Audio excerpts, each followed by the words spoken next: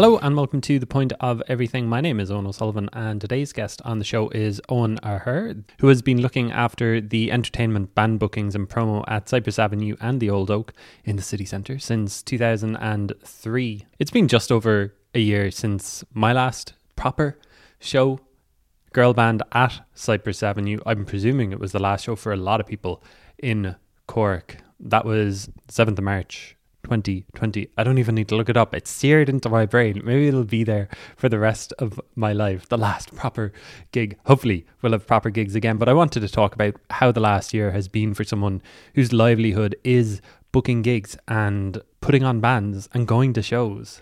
What it's been like for them. So Cyprus Avenue had a big refurbishment at the end of 2018. We talk about all that was involved in that. We talk about the last year and how the venue has been quiet. There's been no ringing out of guitars. And we also talk about this lockdown project that Eoin has been working on over the past little while. CyprusAvenue.ie got a bit of a revamp and he's worked on the archive there as well. So if you click into the archive on the website, you can see all of the gigs that have taken place in Cyprus Avenue and the Old Oak, going back all the way to August 19th, 2003, when a band called Nolla Casey and Artie McGlynn played for €10.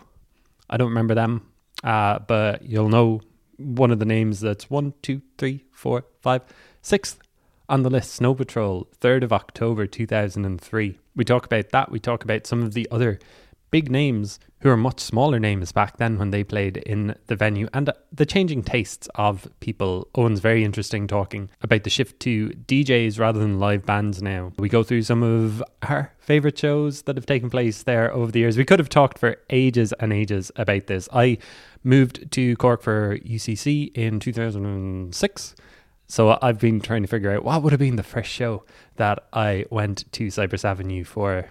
I can't quite put my finger on it. I can't quite remember. My memory is bad enough, but it's being jogged a little bit. Seeing the likes of Fred playing on September 23rd, 2006. Director, remember them playing 2006, 25th of September. Aslan, wasn't it that? So I think it's around then anyway. Maybe it'll come to me eventually. So we kind of talk about all of the changes that Cork and the Irish music scene has really seen over the years. We talk about Fight Like Apes, who are a band I really, really associate with the venue. And we talk about when gigs might be coming back. Cyprus Avenue have been working on shows. They're hoping to get things back up and running maybe in September. Fingers crossed that we will see a return to live gigs eventually. This is episode 199 of the TPOE podcast. Can you believe it? About 5 years, I think. So episode 200 hopefully coming next week. Thanks for listening to the show over the years, if you have been, and if not, I hope you enjoy this chat with Eoin Aher from Cyprus Avenue. So it's been a year since we all went to gigs the last time. I think a lot of people's in Cork, their final show will have been girl band at Cyprus Avenue. First, can you believe that it's been a year without gigs? I mean, I can't believe that it's been a year for me because, you know, it's just part of who I am. So I presume that you're in a similar boat as well, that like, oh my God, what's happening? Yeah, it's been totally crazy. I mean, like even now I'm kind of talking to bands and stuff and I keep on mentioning dates as being 2020 because like 2020 didn't happen for us. So it's trying to get yourself in that mindset and go, okay, it's actually 2021 this year. It's been a full year now. And can you remember what it was like back then? I don't know if you even want to take yourself back to like those couple of weeks in March, but it seemed like it might have only been a couple of weeks that venues were going to be closed, gigs were going to be shut down, and then obviously it just extended from there. Like, can you take yourself back? Do you want to even think about it? Yeah, I think the first kind of time we started to get worried about it was around the end of February. We had a show with Alex Borstein, just kind of like she did voiceovers for Lois and Family Guy, and she's on the Marvelous Mrs. Mabel, I think, on Amazon. And we were kind of getting paranoid because we knew kind of Italy was bad and Spain was bad. I knew the act was flying from Barcelona. We were going, oh my God, everyone keep your distance, you know, without trying to be rude on it. But yeah, and then I think the following week we had, I think it was a show with The Calling or A Liar or something around when the first case in Ireland got diagnosed or confirmed. And then after that, for me personally, it was a blur because I got sick with COVID around the 5th, 6th of March. So I didn't even get to go to girl band. I was literally out, myself, my wife, and kids were all at home on a couch, just going, "You okay? What's your temperature now? Do we need to go to hospital?" So and then everything kind of the shit hit the fan the following week. I think it was the 11th, and so Watch You From Afar was supposed to happen.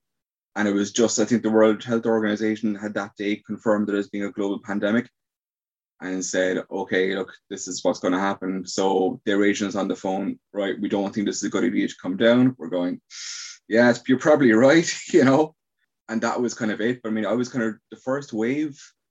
I was pretty much on the couch at home dealing with reschedules while in a fever. I'm just going, yeah, sure, yeah, June, this will all be gone by then. Cool, okay, let's do that.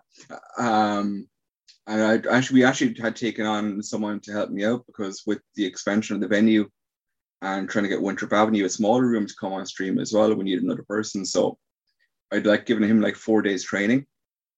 And then suddenly he's on his own in the office trying to deal with this as well, So it was kind of rough. And then, of course, everyone knows 2 weeks later on the 26th, everything was shut down. And apart from streaming events, that's been it.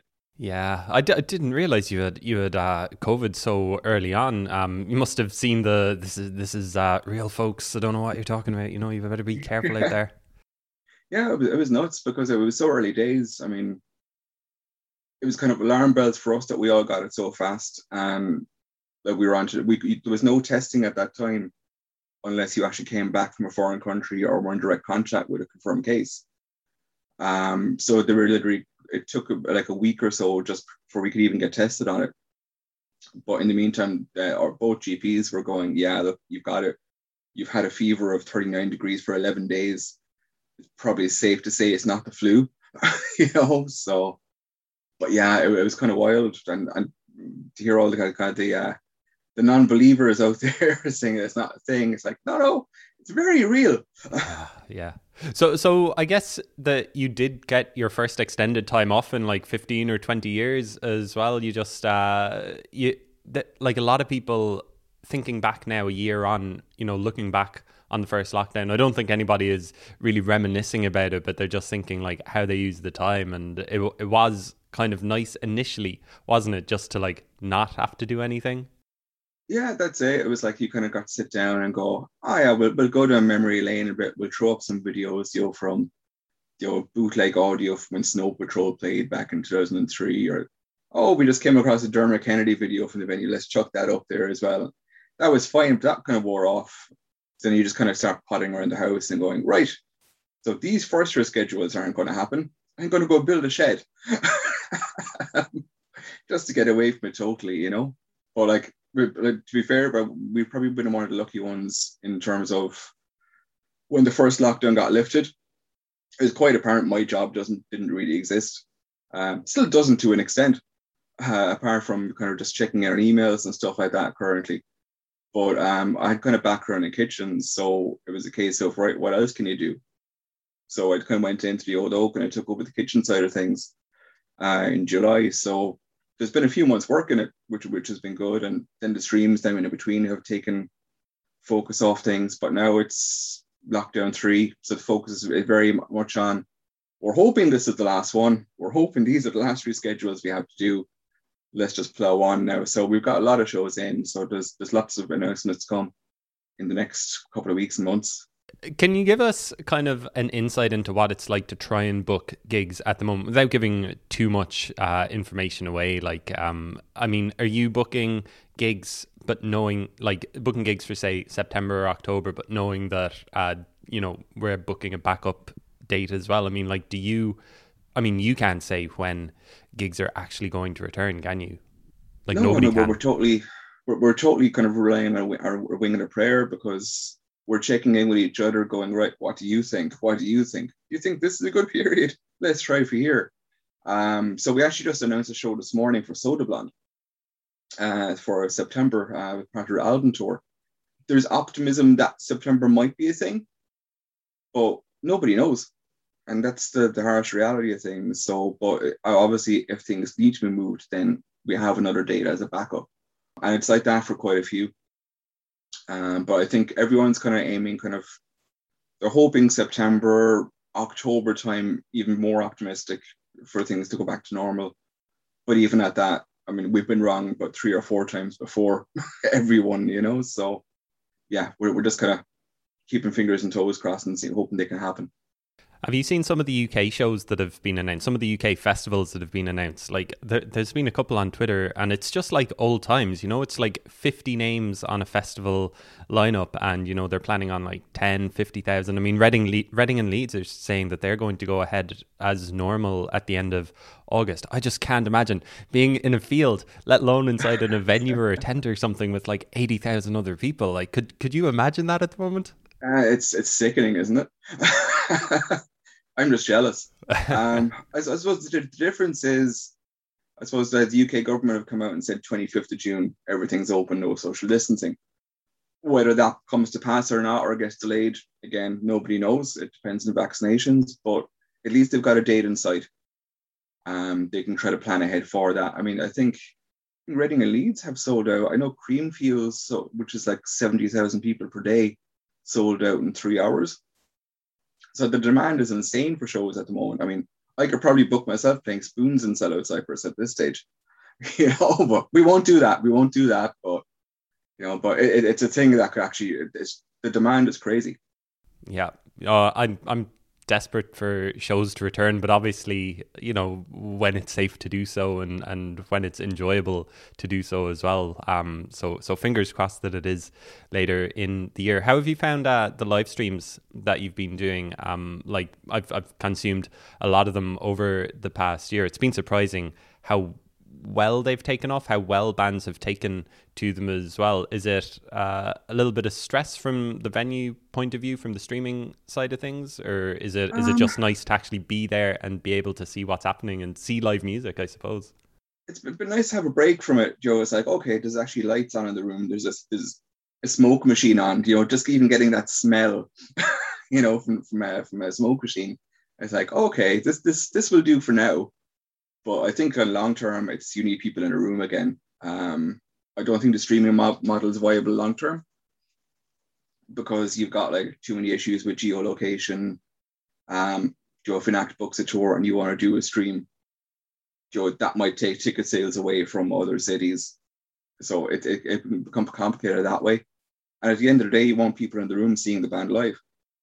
You don't want people sitting at home going, you know what, it's raining tonight, I'll just pay fibre to see girl band streaming from Cyprus Avenue, as opposed to actually going in, getting the experience, having beer in hand, going through the support act, discovering them, that they're really good. You can find out about them for the next time they come to Cork, and then get to see a full show where it's totally different every single time.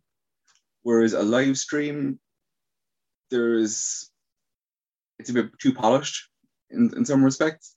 But it was definitely good to do. But personally, for me, I'm just like, get me back in a room again with people. Enough of this isolation nonsense. But you've used your time wisely and well during lockdown. I don't know how long it took you, but you've put together a Cyprus Avenue archive stretching back from August 19th, 2003 is the first gig up there. Where did the idea come from? Was it something that you had bubbling for years that you wanted to put this together and you finally had the time? Complete boredom. I'm actually just looking at it here now. Just got open in front of me. But yeah, so like we changed the website, got a long needed overhaul, along with the venue, about 2 years ago. So we had kind of an idea. Was that okay? Look, we'll do a gig archive, but we just never got around to it because we were too busy. Like I think in 2019, there was something like, oh gosh, I think it was about 260 shows, something like that. Wow. That was on. So again, just trying to even consider doing that was just not possible, Just looking at the figures here, 261 shows in 2019, which is nuts, So 2019 was just a blur, considering the venue was just brand new and you were trying to make tweaks and improvements as well on the fly. But then 2020 came and went, hey, okay, we've got time in our hands. Will I do it now? No, not yet. So lockdown one, look, let's just get through these things. Let's try to reschedule it and have a bit of downtime. But lockdown 3 comes, it's winter, you're bored, you can't go out. The walks you went on in lockdown 1, they're not happening now, realistically. You've got a box of chocolates from Christmas. You're sitting down and eating those. So, so I think I started, the first week of January. So it got to 2 months. Now, some of the stuff we were able to populate and import from People's Republic of Cork because they power our website. So we were able to get some stuff inside from there. But a lot of them was just going back through old hard drives going, okay, do I have this gig poster from 2004? So, and how bad were my Photoshop skills back then? So it's been good to go through them as well, and it kind of it gives a good reflection of the venue over the years too, because it's, even when you look at the different shows throughout the years, it's evolved from being, let's say, a singer-songwriter rock band to, you can see where the changes have been influences come in, we'll say, just from the public point of view. Electronic music started becoming more kind of prevalent, which is reflective of what's going on out there at the moment as well, So I would say now we're probably around maybe 70-30 in terms of live acts versus DJ based things, which would have been like, DJs would have been a non-entity back in the day. Wow, that's interesting. That didn't even cross my mind that you're able to kind of visualize that, the kind of the change in tastes of people. Yeah, it was very much, I don't want to say daytime radio back in the day. There were 2007, 2008 and stuff like that. But then you kind of hit 2010, 2011, and you start going kind of more left field, like Swans and Midlake and Antlers and all these, and Wild Beasts and all these different acts that come in. And then you had your Dana Saxon, Scroobius Pips, and then you're into your more DJ bases from there, So it's been kind of a strange evolution just to kind of watch unfold in that 2 months when you're doing the archive. Yeah. What do you remember about those early shows back in 2003? Nullig Casey and Artie McGlynn was the first show that you have listed on the archive. They're not names that I recognise. I don't know if you remember much about the show. It must have just been like giddy excitement at starting up. Yeah, I would have just been kind of starting in the office. I would have been in previously. I'd worked with the Old Oak since 2002. It was August 2002, so it was about a year prior, and I kind of split my time between some bar work, but a lot of DJ work and some security work. Going back then, so I'd only kind of started in the office around then. So these shows would have been happening as I was coming into that side of things. So, like, I remember the Turn and Snow Patrol shows and the D4, but I don't remember the first 3. Oh, okay. So I was like, okay, yeah, there was stuff happening there, but it didn't. It just didn't kind of come back to me, Well, we can talk about that Snow Patrol gig if you want. I always remember seeing the poster on the walk up the stairs, and just thinking, 2003, they played there in 2003. It was a couple of years before that performance at Glastonbury, where they did run and they just suddenly became one of the biggest bands in the world. But what was the Snow Patrol gig at Cyprus Avenue like? Was it the kind of cliched, it was like two men and their dog, or did people know who they were back then? Complete sellout. Really? So it was actually, I think Run came out about 2 months after this. And the Final Straw album came out later in 2004. But yeah, so it was just one of these things that kind of just landed in our laps. Obviously, a new venue starting out, you don't know if you're going to get something like that. So maybe there was other venues not available at the time. Who knows, But it just kind of worked out in our favor. But yeah, it was absolutely wedge, and it was €5, which was crazy if you think of it now, So yeah, it was good. I mean, there were good spirits. There's actually on YouTube, someone has basically a bootleg audio from the show. They've got about 6 or 7 tracks from the show on it, which was kind of a surprise to find during the first lockdown. And yeah, the guys were like, back then, like, they were kind of your regular kind of working band. They all had full-time jobs. So this was like a party to them. It was like they were just starting to break out.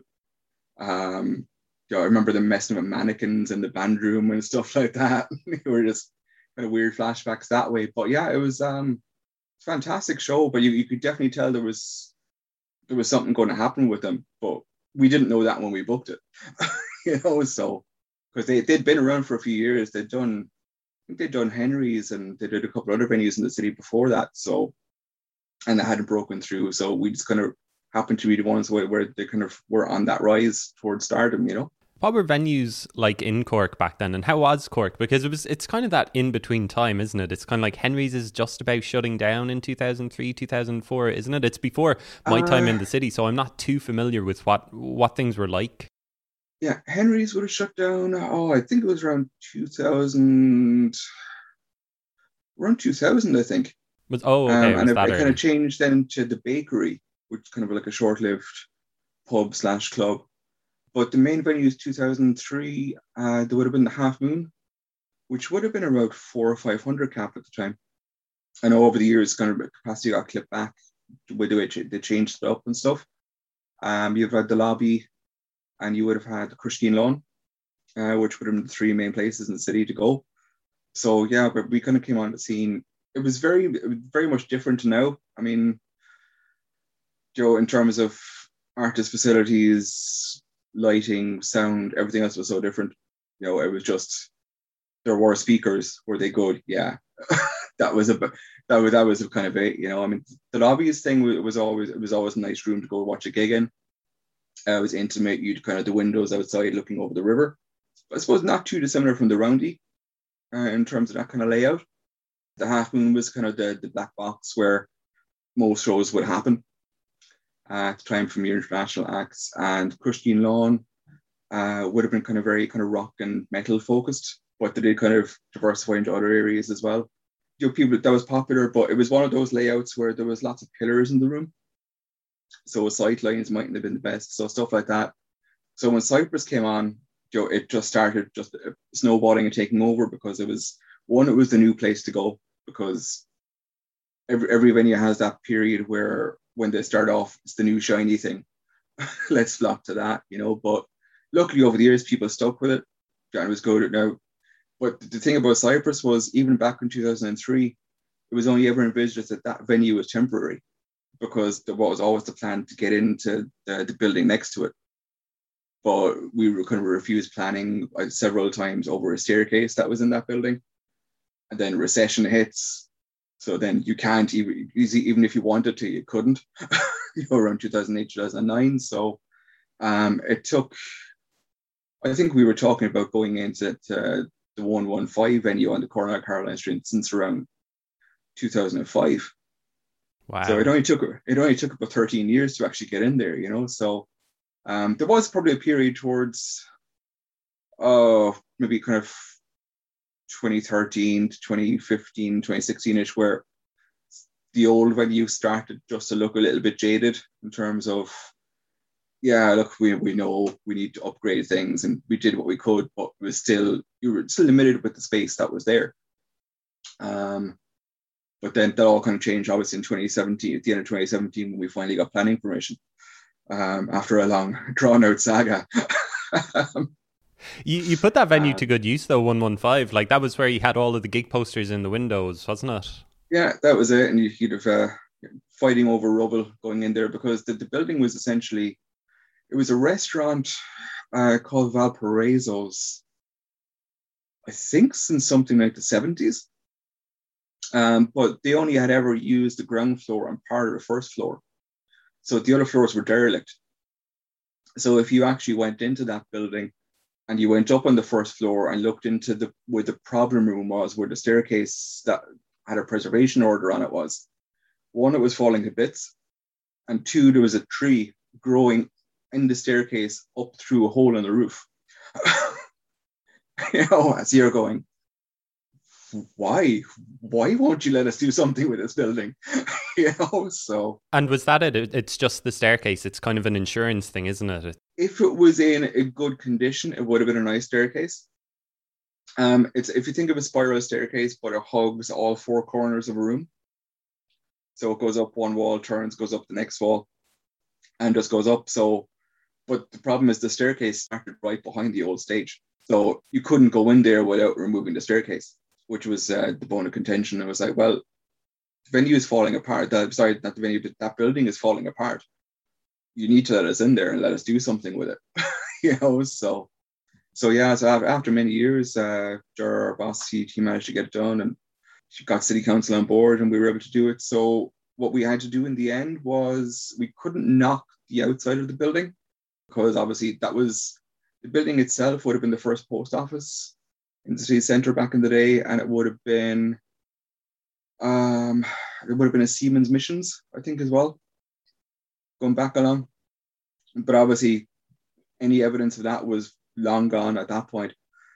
So what we had to do then, it was we were allowed to kind of gut the interior, but keep the facade on the outside. So we essentially built a building within a building.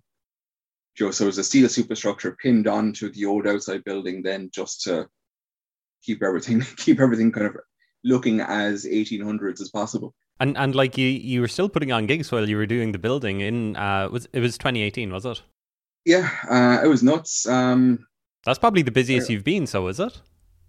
Like Yeah, 2018? like there was. I remember. Oh, what show was it? I think Camel Fat played a show. Myself and one of the managers were. We could obviously it's Pounding House Act that's on. And myself and one of the managers were actually inside in the other and basically in the new venue building the stage at like 2 a.m. in the morning. So literally that's kind of the level of involvement where it was like, we built the stage ourselves as well. That was there. And the last show in the venue was a metal show in December. I think it was December 13th, 2018. The show finished at about 11, and band had cleared out and crowd had cleared out by 12. And then literally there was 7 of us with saber saws sawing apart the old stage. The wall behind the stage for 2 months prior was literally a plastic bag with a curtain over it. So literally we'd kind of taken down any kind of the plastic bags and any kind of wooden sheets that we had, just blocking the venue from it. Worked through the night. We got it. I think we were finished at about maybe 7 a.m. And then we had bands in for sound checks from 3 p.m. the following day. So there was no shutdown time. This was literally the show over, get the venue up and running now, and be open for the next day. So the first show in the venue was the Blizzards, and then we did a dance show after the same night with Sam Devine, and it's been nonstop from there. There's been no looking back. Yeah, I remember going in there for the first time. It was the 23rd. I have the archive up in front of me. You're just remembering all of these gigs from memory, which is very impressive. I have it open in front of me. It was the Altered Hours and a load of other bands that were playing. It was a gig for charity, if I remember correctly. But I remember just walking in and just being blown away by what you had done with the place. And like instantly I was thinking like it's one of the best venues in the country. So kudos on what you were able to achieve. No, it's been funny watching bands come in. Like you have punters come in and that they're shocked because it's like, well, where's the stage? And they're looking way further down the room and it's totally different to them. But from a band's point of view, I just remember people coming in going, oh my God. Is that when you said you're doing up the venue, this is a different venue. So that's been great. I mean, production has been ridiculously higher at a higher level as well, so it ranks up there. I think our lighting engineer said we've got the most moving heads in the country, but sorry, in Munster. So like there's no other venue has that many, which is crazy to think, considering where we came from, with 12 power cans over a stage. No, I keep thinking like a band plays there, and no matter what the size, they kind of look like, one of the biggest bands in the world just because of, they're up at that certain angle. If you're close to them, they just look great. I remember seeing Pillow Queens there. I think it was for Music Cork, probably the following year in 2019. And I just thought, oh man, they look incredible. And their rise has just been unstoppable ever since. So I kind of just remember seeing them at that moment and just thinking like, oh, they're just going to go up and up and up. Yeah, definitely. But it's been good to kind of see that. I mean, we're still, like, even though it's a bigger venue now, we can do different layouts inside. So you can make a show work with about 120 people, depending on how you lay out the room. But now we can kind of partition the room as well, so it can be. So with shows going forward, now we can look at kind of 250, 300 cap, or we can do 500 cap. And then we've got an 80 cap room downstairs as part of the Oak as well, which we're using now as kind of your starting point on acts. So we've got like people like Sprints and stuff in there later on this year. Because we're very conscious of, okay, well, what if you can't do 120, 150 tickets yet?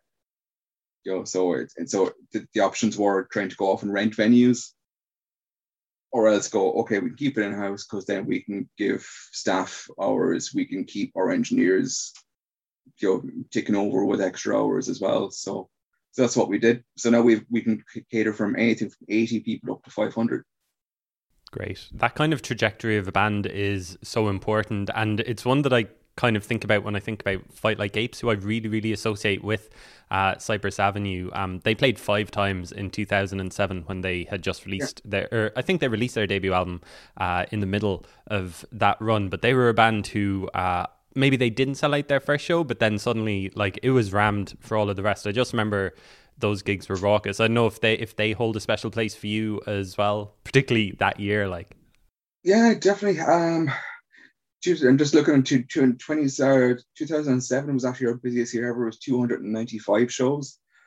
So most of them are blurs at this point because I just don't know how we managed to promote that many shows, because it was literally going, okay, how many shows we got tonight? Keep it going. But yeah, Fight Like Apes was, I think the first show was a double bill with a Cork band called Exit Street. It would have been Drop D. We're kind of like an e-zine back in the day. And we used to do monthly showcases still in association with them. But just the energy that Fight Like Apes had was insane. And I think word just spread. It was like, this is a special band. You need to go check these guys out. I remember May Kay like stage diving and like being dropped and breaking her toe at one show, and it's crazy stuff like that. But again, word spreads, go like, oh my God, did you see what happened at the last show? Come back to the next one. So Fight Like Apes would use things like that almost like a marketing tool. It was like, have we seen how crazy our last show was? Come to our next one. But yeah, so it was, I think that was the first one. I think the second one we might have did in the Old Oak on a Monday night, because back then that was kind of our teething ground. So like the Riptide movement would have had like a residency. The Coronas would have done their first shows on Monday nights in the Oak. I remember seeing the Coronas there on a Monday night in the Old Oak. Yeah, that could have been it. That could have been that show. I don't know if I would have predicted their rise from there, but Yeah, so it was just one of those things. We have to change. We have to kind of get people in, and try to break a new band at the beginning. That's the thing. So it's like, okay, free shows on a Monday night.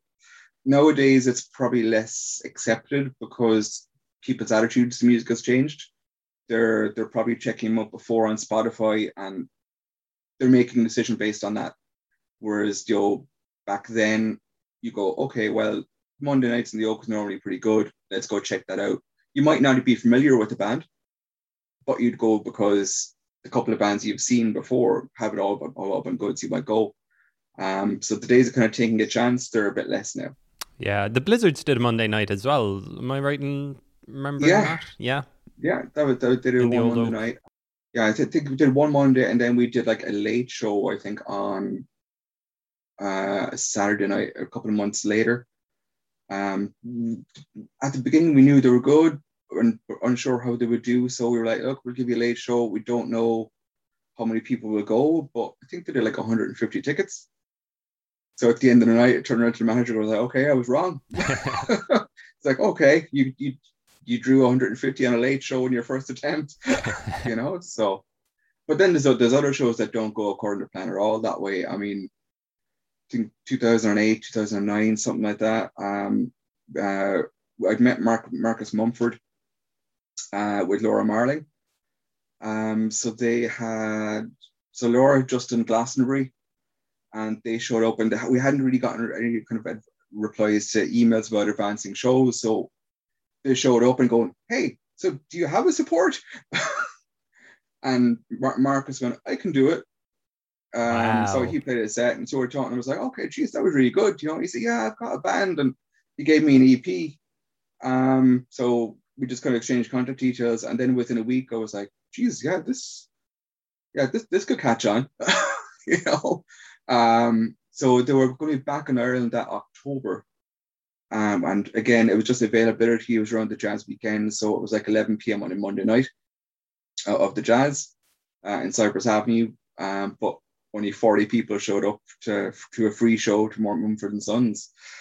So I'm sure there's probably about 2,000 people claim to have been there at this stage, but Wow. 40 was the figure. Wow. Are those kind of some of your favorite shows? It's almost like in hindsight that you're just like, I recognize those faces. Didn't they play in the venue a couple of weeks ago?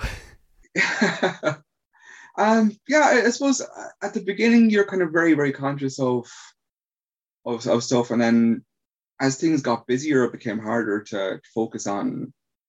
Okay, we've got 295 shows this year. I'm only actually going to make about 100 of them. So there's a bit of a blur around that period, but like there are kind of standouts that from a nostalgia point of view, you always look back on. I remember the early Janis Sackers, Scroobius Pip shows. I know we're still like in the first decade at this point, but like just the energy just been insane. So we did one show, sold out. Then there was another agent took them over, and they went to the Pav on the second show, which was kind of a bit sore. I was like, oh, wish they'd come back again. But then they did come back next time. And I remember them saying, I mean, the Pav was a lovely room, and people a lot of memories of the place. But I remember the band coming back on stage then the following time going, yeah, look, we know we went somewhere else last time around, but we missed the energy that was in this room. And they played the venue another 3 times after that. So it's nice to get that feedback as well. It's like, okay, we might not be the shiniest new thing going, but people still appreciate it, And any other shows that jump to mind that you want to delve into? Oh man, we could be here all day. Yeah. That's fine though. I'm happy to just think about all of the gigs that were in the past, Yeah, I mean, if you're going forward a couple of years, I mean, you got likes of Wild Beasts with Villagers as the support. An unbelievable show. I was down the front for that gig. It's one of my favorite gigs ever. Yeah, and actually, it was one of the bands as well, because in the years afterwards, I think it was on 2FM or something like that, they were interviewed and they mentioned a couple of festivals that they played, but they also mentioned the Cyprus show as being one of the best shows ever. Wow. I'm like, man, that's just crazy. Pigeon Detectives, first time out, just again, that whole Wait For Me album. Just really fond memories of that. Then you get into like the following years, like I've always been a massive Therapy fan, so every single time that those guys come, it's always special.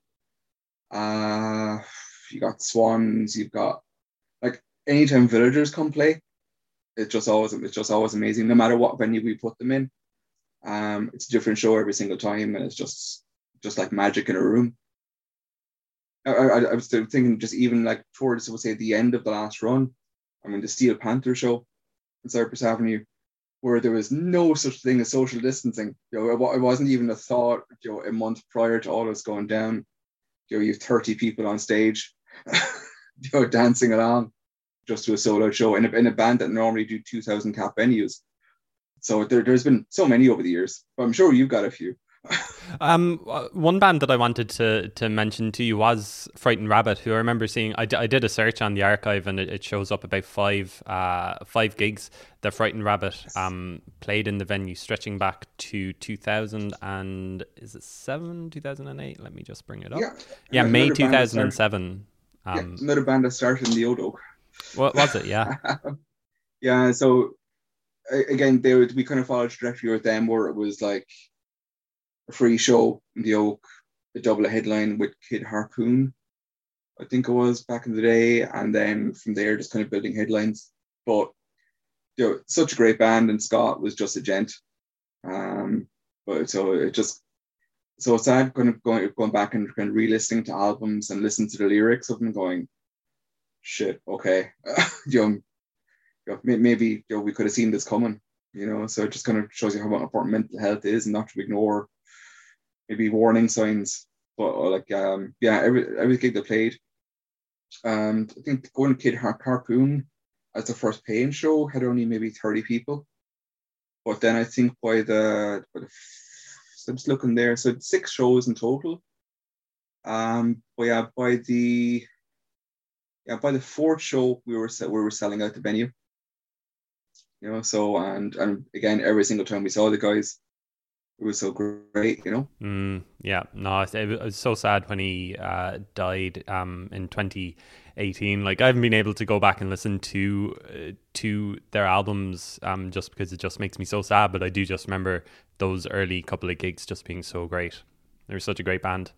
But I guess it is important, like you've kind of alluded to it a couple of times, kind of bands following that trajectory, starting small, starting in, say, the Old Oak and building up. I wonder, like, are bands almost kind of, are they still following that trajectory, do you think? Or is it more like when you're booking a show, and again, you don't have to give too much away, but do you have to kind of look at the Spotify streaming numbers or the views on YouTube videos or anything like that? Are you still taking Um, chances on younger acts or giving them their first Still show? take chances. I mean, ultimately, it comes down to your gut, because streaming figures can be totally manipulated.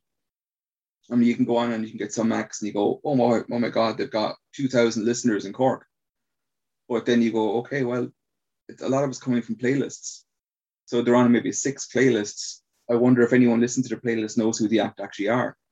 Because I find myself, if I'm out doing something and a playlist is on, I might need to listen to the track 4 or 5 times before I go, who is that? you know? So there's an element to that. Like you can have like the streaming farms in China for YouTube, where literally there's about 200 phones you can just rack up your numbers on. So you got to take that with a pinch of salt, but you'll still feel it in your gut if there's a buzz about a band, if things are starting to happen. Um, and I think that's kind of one thing over the years. I mean, looking at the academic, we brought them down when they were still school kids, which is funny because they could only play on Wednesdays and Saturdays, because they'd have to come out from Mullingar, do a support slot, and then drive back home. So after their sound check, you go backstage and you find them doing their homework. So Gavin James, again, he's another one that would come down and do the €50 support slots. And it took, I think, maybe about 4 times before he had his own headline show. The first time we brought him down was like with Nouvelle Vague. Then we brought him down with Lewis Watson, who's a UK singer-songwriter.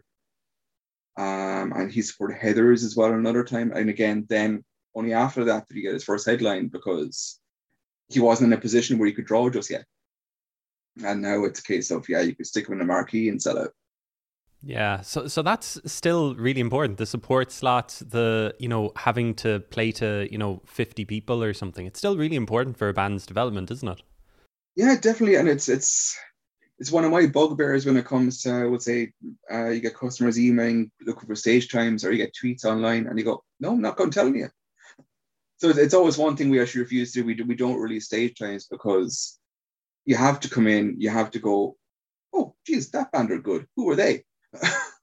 And then find out more. If you just kind of show up at the time you're supposed to, then you miss that whole experience. So I think it's a really important part of the process. You'd always like to be more people in the room, because I think there is an element of, oh, well, if doors are at that time, I don't need to show up until like an hour or so later. I'll be fine. So you would like a packed house for these supports, but you might only get maybe 30% of the audience. But if you get 50% of them interested, then you've got a base to build from. I guess Villagers are probably one of the best support bands that I've seen when they played support to Wild Beasts, and eventually that culminated in them doing 2 shows at Christmas 2019. 2 shows at Cyprus Avenue. Those were special gigs as well, weren't they? Yeah, they were fantastic. Again, it was a band that would have been in the old venue to come back going, oh my God. um, but yeah, it was funny because, I mean, like, realistically, Villagers are at a level where they can comfortably sell out an opera house. Um, but on that album run, so every single time Villagers release an album, we'd always go, yeah, okay, we got a Savoy, or we can get an Everyman or an opera show when they're at that level, and they still are at that level. But for that particular album, anytime we went trying to get a venue, it was like we couldn't, because it would coincide with a summer play run that was happening in one of the theaters, or it was Panto season. So I think that hit us both in 2019. So we did them in July because I can't remember, did the operas have Annie on or something like that, so we couldn't do it there then. Oh, right. Um, and we had, yeah, the two wonders in December. Then it was Panto season, so again we're back in the same situation. But with the good thing was, with the capacity we're at now, we can actually offer the same kind of fees. So you can get, so an act can get a fee as if they were playing the opera house, but in a smaller room where people can stand and have a beer in their hand, which is another, again, there's an energy can be lost sometimes at seated shows like that. Because I just remember even that 2019 show was Connor trying to do was it Last Christmas, and the crowd trying to sing along, serenading him, or else correcting my lyrics when he messed up. You don't get that kind of banter at seated theater shows, because there's an expectation you got to sit in your seat, be quiet. I mean, we could talk about almost every show that you have up on the archive, but people can check it out and go kind of look back at 2007, 2008, the good old days. But hopefully we'll get those gigs back again. It's been great delving into the archives with you, Eoin, and best luck. Hopefully people will be back in the doors of Cyprus Avenue in September, hopefully, and it'll be a regular thing from then. I'm crossing my fingers. Yeah, that's it. I mean, there's lots of shows going up every couple of days now, new shows being announced. So keep your eye on cyprusavenue.ie and get your tickets, and they will happen. Maybe not on that particular date, but they will happen. Cool. Well, thanks for the chats. Okay, thanks, Owen.